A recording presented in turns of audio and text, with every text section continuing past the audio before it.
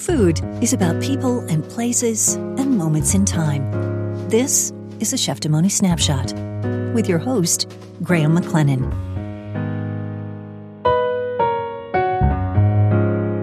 Welcome back to Cheftimony, or if you're new here, welcome to the podcast. It is October on the west coast of Canada. It's in fact a beautiful sunny Thanksgiving Monday, and I'm delighted that we're together today, even if just for a short while. This is a quick episode giving a snapshot of a great restaurant in my hometown of Thunder Bay, which I visited just last month. This episode is also officially the start of Season 5 of the Cheftimony podcast. And basically, if you're new here, Cheftimony is a podcast about food. I mostly interview chefs and food-loving lawyers, and that's just because I love the food scene and I've worked as both a cook and a lawyer over the years. So those are the people I know. But full disclosure about the season, I am about to head out of town for a few weeks, so there will be some time passing before the next episode comes out and before the season really gets rolling. More on where I'm headed at the end of today's show.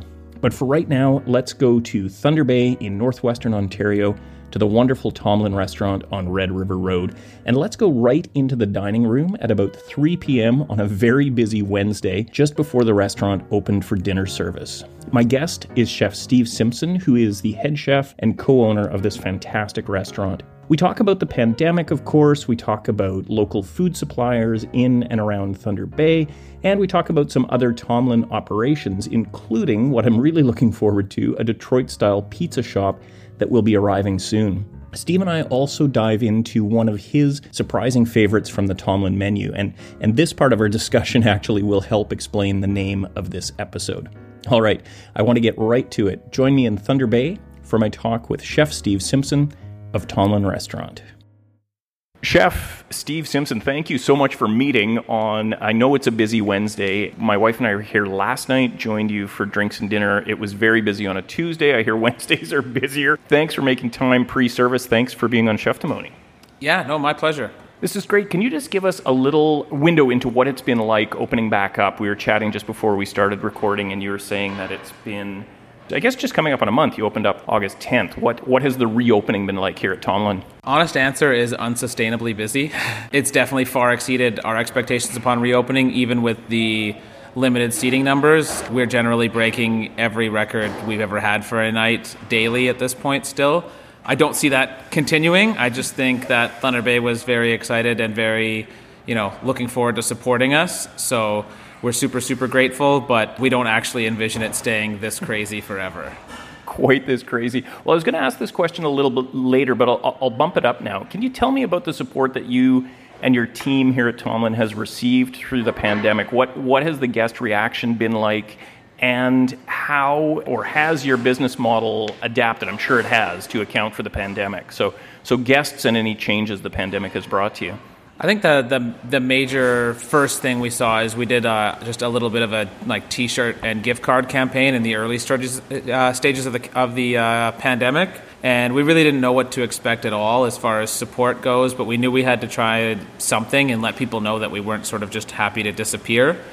And at that point, the subsidies and the details of them hadn't really been announced, so we couldn't really risk operating takeout only, not knowing how that would go yet and not knowing how that government support was actually going to assist us at that stage. So all we had to do was we thought we could try T-shirts and gift cards, and the response was just completely overwhelming. We had to place a reorder 12 hours into it going live because we knew we weren't going to have near enough to actually fulfill what we were getting in for orders. So Thunder Bay has been aggressively supporting us since this happened. After that T-shirt campaign, the next thing we did was a little variety store at our cocktail bar around the corner.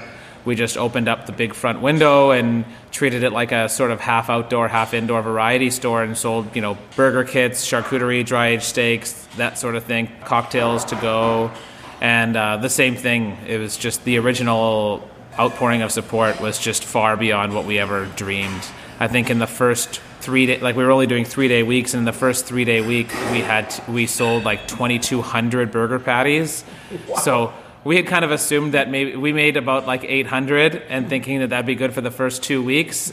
that we ran out the first day. And, we thought we'd be able to bring a few people back to work with a little store, and we were actually able to bring pretty much everybody back right away. And then going into that, after the store was done, we were able to open for a month or two of dining in the restaurant, and then the third wave hit and the staff voted to switch to takeout only to feel safer. So that's when we pivoted to takeout only, and the same thing happened. The initial response was just this massive outpouring of support to the point where we were breaking every sales record we had for obviously not overall sales with it just being takeout, but as far as, menu items, records, burgers sold on a Tuesday, that sort of thing, it was just a crazy outpouring of support. But at the same time, like all those things that aren't really your real identity as a restaurant, like there's an initial huge boom, but there's no sustainability to it. It fizzles out. So we were always eager that no matter how well those things were going, we knew that like we had to get back to being us for anything that was going to be sustainable business-wise.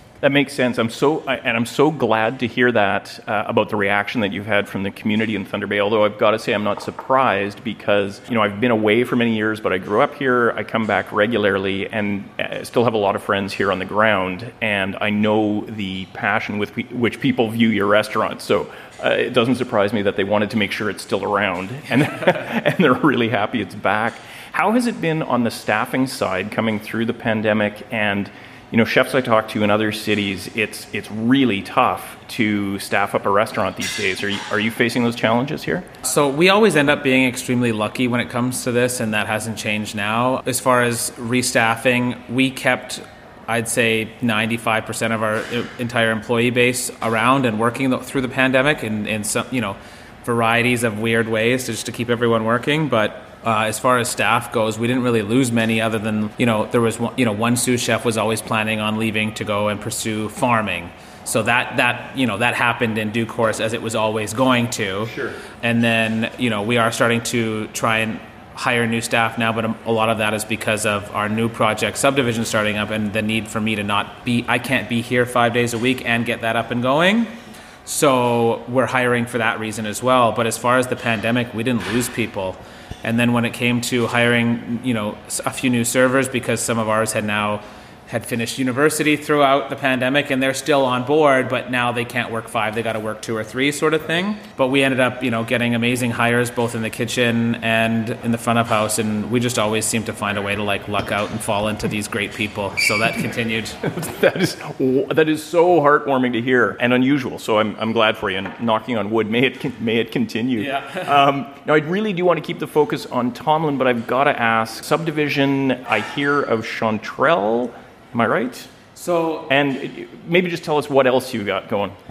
Yeah, so as far as the Chanterelle goes, the Chanterelle is not actually us. Tomlin Catering is another division of our company that is the sole food and beverage provider within Chanterelle. So we have a partnership with the Chanterelle, and it's sort of like an exclusive arrangement. So we have an entire catering staff over there that's run by a really close friend of mine and someone who I've worked together with for 15 years plus. And so we have Tomlin Catering going, and that's where sort of House Street Barbecue came up throughout the summer as a pop-up. That was all with our catering staff and our Chanterelle partnership. And then there's Barkeep around the corner, which is just a cute little cocktail bar, 600 square feet. It's run by 2 of our original Tomlin managers. And then opening up sometime late this fall will be Subdivision, which is going to be located within the Lakehead Brewing Company space, which is actually below Chanterelle. So still a block over from the restaurant, only nice and close, below our Chanterelle operations. And that's going to be Detroit-style pizza, classic sort of New York, New Jersey sub shop vibes, and fun little bar snacks. Fantastic. I can't wait to check it out. Well, let's bring it back to Tomlin. Let's bring it to the food. And I'll just ask you, pick 1 or 2 things off the menu. There's one in particular that I want to talk to you about. We had it last night. Yep. And maybe you'll raise it. But pick 1 or 2 of yours, and then maybe I'll ask you about one. I think my favorites would probably always surprise people, because I think generally most people would assume that, chef's favorite dishes on the menu are more than likely the fancier ones, whereas for me, it's if there's anything on the menu that I view as my favorite item, it would definitely be the grilled broccolini on toast. That's the dish. Yeah, okay, perfect. I feel we call, anytime we create anything that sits on bread, we just call it gear on toast in the kitchen, and it's one other than charcuterie making and sausage making, it's sort of the one maybe not always constant, but always jumping back into the mix thing is having a gyro on toast on the menu. And I think when we put that on the menu for reopening, it signified to all of us that we were actually open again. It was real, because that's something we would never put on the takeout menu, obviously, for transport reasons. So that was, not only do I love the dish, but it signifies that we're like actually open and it's real and it's Tomlin again. Yes. Yeah, it's so great to see. And it was so delicious. My wife and I both loved it. Can you walk us through a little bit, not asking you to give away any trade secrets, but how do you build it from the bread up? As far as it's easier than you'd ever suspect is the honest answer. Our pastry chef, Megan, who actually does all of the baking out of the Chanterelle kitchen, as they've got much bigger ovens than we do, obviously. She makes the bread. We just grill it on the plancha, like in olive oil, so it gets really, really crispy. The base is really, really slow roasted eggplant to the point where it completely breaks down, and we whip it with equal parts ricotta and eggplant, so we kind of call it eggplant ricotta. So it's not really ricotta flavored with eggplant, it's equal parts. And then it's just like blanched grilled broccolini with something that we're calling Italian XO, which is something our chef de cuisine Joe came up with, which is essentially a reimagining of XO sauce, which is a really old and really delicious Chinese condiment that's generally based on mostly dried fish and seafood. So we've reimagined it with Italian ingredients. So it's, prosciutto, coppa, some cacciatore sausage, anchovy, that sort of thing. So it's all those super umami flavors that you'd expect from the dried fish Chinese version, but with Italian cured meats. Right. And then just a few of the really great tomatoes that we get from De Bruyn's greenhouse in town. And that's it. Yeah. Wow. It really comes together well. And that leads me to the next question I wanted to ask you about relationships with suppliers. Mm-hmm. And De Bruyn's is one, I know I remember going out to their greenhouses years and years ago, like a whole bunch of years ago. Who are, maybe pick one or two suppliers that you're really happy to be working with, and how do those connections work here in Thunder Bay, where, unlike Vancouver, where we are now, or near to Vancouver, it's a shorter growing season here, right? But you're still getting some amazing produce. Yeah. There's quite a few really great local partners we've got. Obviously, we haven't been able to do the same amount of business with them this year as we would have normally, just because we spent most of our summer in takeout only mode, and I don't think they were taking restaurants completely into their sort of offerings this year, not knowing the status. So we've done as much as we could, and they've been really great at trying to find some stuff we can buy from them. But as far as our favorite suppliers, like De Bruyn's has been a long time one. Their tomatoes are really great. Their herbs are amazing. Ballou's Farms is really great to deal with, not just for their own produce, but they also run a website called Superior Seasons, where they essentially distribute for a ton of other local farms like Root Cellar Gardens and Pitch Creek Farm and all these other great places to get produce. So you can place an online order through Ballou's that sources not only their own produce, but produce from around town. And it's been really helpful to get some of these smaller farms into restaurants where they can't justify just delivering you carrots, but if Kevin's got the carrots from Pitch Creek already, and then he's got Swiss chard from Root Cellar, and then he's got cilantro from another farm, then I can order it all through him, and then also grab potatoes from him at the same time. Right. So that's been huge. And then, Sandy Acres has always been our favorite place to buy local pork. Scott and Peter have been doing such an awesome job there, and not only do they do a really great job with pigs, they actually breed their own pigs there. It's not just purchasing a feedlot pigs and raising them. They're actually breeding pigs there, and they've actually been experimenting with Wagyu beef as well. They've only got 2 full-blood Wagyus total, but the ones they did, they sold us all the ribs and strip loins off of, so we were able to dry age it and do really fun little Wagyu steak nights here at the restaurant with local product. But and then other than that, Eat the Fish is another huge one. But the realistic answer is I'm probably missing another 10 that we're super close with, and I'm just forgetting. No, absolutely. But that's a huge number already, and again, really heartening to hear about. And this is actually a transition to what I want to be my final question to you. What is it, because there's a lot of focus on big city and fine dining and all that kind of thing, but you've always been quite clear, as I understand it, that you wanted to build your career in Thunder Bay, you wanted to build your business in Thunder Bay. So what is it about, it's not a small town, but it's a smaller town. Yeah. What is it about smaller town life that draws you, that made you want to set up shop here? I think a big part of it is just for the personal reasons of I like to travel, and it is really hard to be a chef and also be able to have enough money to travel living in a larger city. But a big part of it was just when I grew up cooking in Thunder Bay, the idea was that when you were ready to get serious about cooking, you left Thunder Bay.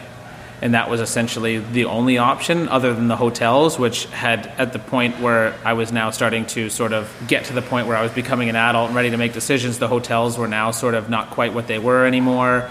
They've been doing great again lately, but there was a bit of a dip for all restaurants and hotels in Thunder Bay. And I just didn't really like the idea that there was one way to succeed being a cook from Thunder Bay, and it was to leave Thunder Bay. So that's when I sort of turned my attention towards trying to create an environment where cooks that were serious about cooking could stay here and live here and not have to sort of give up certain aspects of what they were striving for in their careers. And that's kind of what led us to open Tomlin. I never had any intention to open our own restaurants ever. Like, if you could ask me now, I would never have considered opening a restaurant. It was never something I wanted, but it just became clear that to get that atmosphere that I wanted, someone had to be the first person to do it. And now I think there's a ton of great restaurants in town that people can work at and hone their skills, and it makes Thunder Bay a way more desirable place to stay and work as a cook now. Yeah, absolutely. And way more desirable place to stay and live generally, right? Like it's really raised the bar here. Hope, yeah. Yeah, absolutely. Well, listen, Chef Steve, thank you for doing that. Thank you for taking the time this afternoon, and thanks in advance for what I'm sure is going to be our second delicious dinner with you here tonight. Thanks. Thanks so much. Appreciate it. And wouldn't you know it, we did indeed try to go back, but fair enough, Tomlin was super busy on that Wednesday. So my wife and I ended up having a great meal with our aunt and uncle at another wonderful Thunder Bay spot called Nook.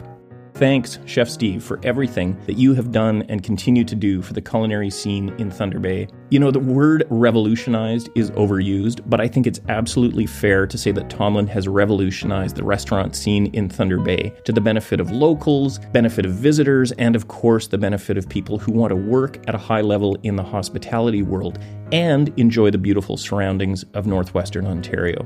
We will see you on our next trip to the old hometown. All right, briefly now, what is going on? And I say briefly because I've got to get going to the airport for a Thanksgiving Monday evening flight out of Vancouver. My wife and I are headed to Europe. Our first stop is Barcelona, and that will be followed by time in northern Italy, and in particular around Alba, where we will be in search of truffles and Barolo. It's been so long since I've been to Europe, and I can't wait to share with you some of our food experiences. Keep an eye on Instagram and Facebook if you're interested, and I will, of course, be in touch with the next episode of the podcast, the next episode in Season 5, after we've returned at the end of the month and gotten our bearings again. In the meantime, thanks for being here for this episode of Cheftimony. If you're enjoying the show, please do tell a food-loving friend about it, and if you'd like to get in touch with me, please do. You can find me on Instagram, Twitter, and Facebook. I am on all three under the handle @Cheftimony. On LinkedIn, you can find me under my name, Graham McLennan, and of course, you can always send me a good old-fashioned email, and those go to graham@cheftimony.com. All right, that is all for this short start to Season 5. I hope to bring you some stories of truffles very soon. I'm Graham McLennan, and I'll see you later this fall, right here on Cheftimony.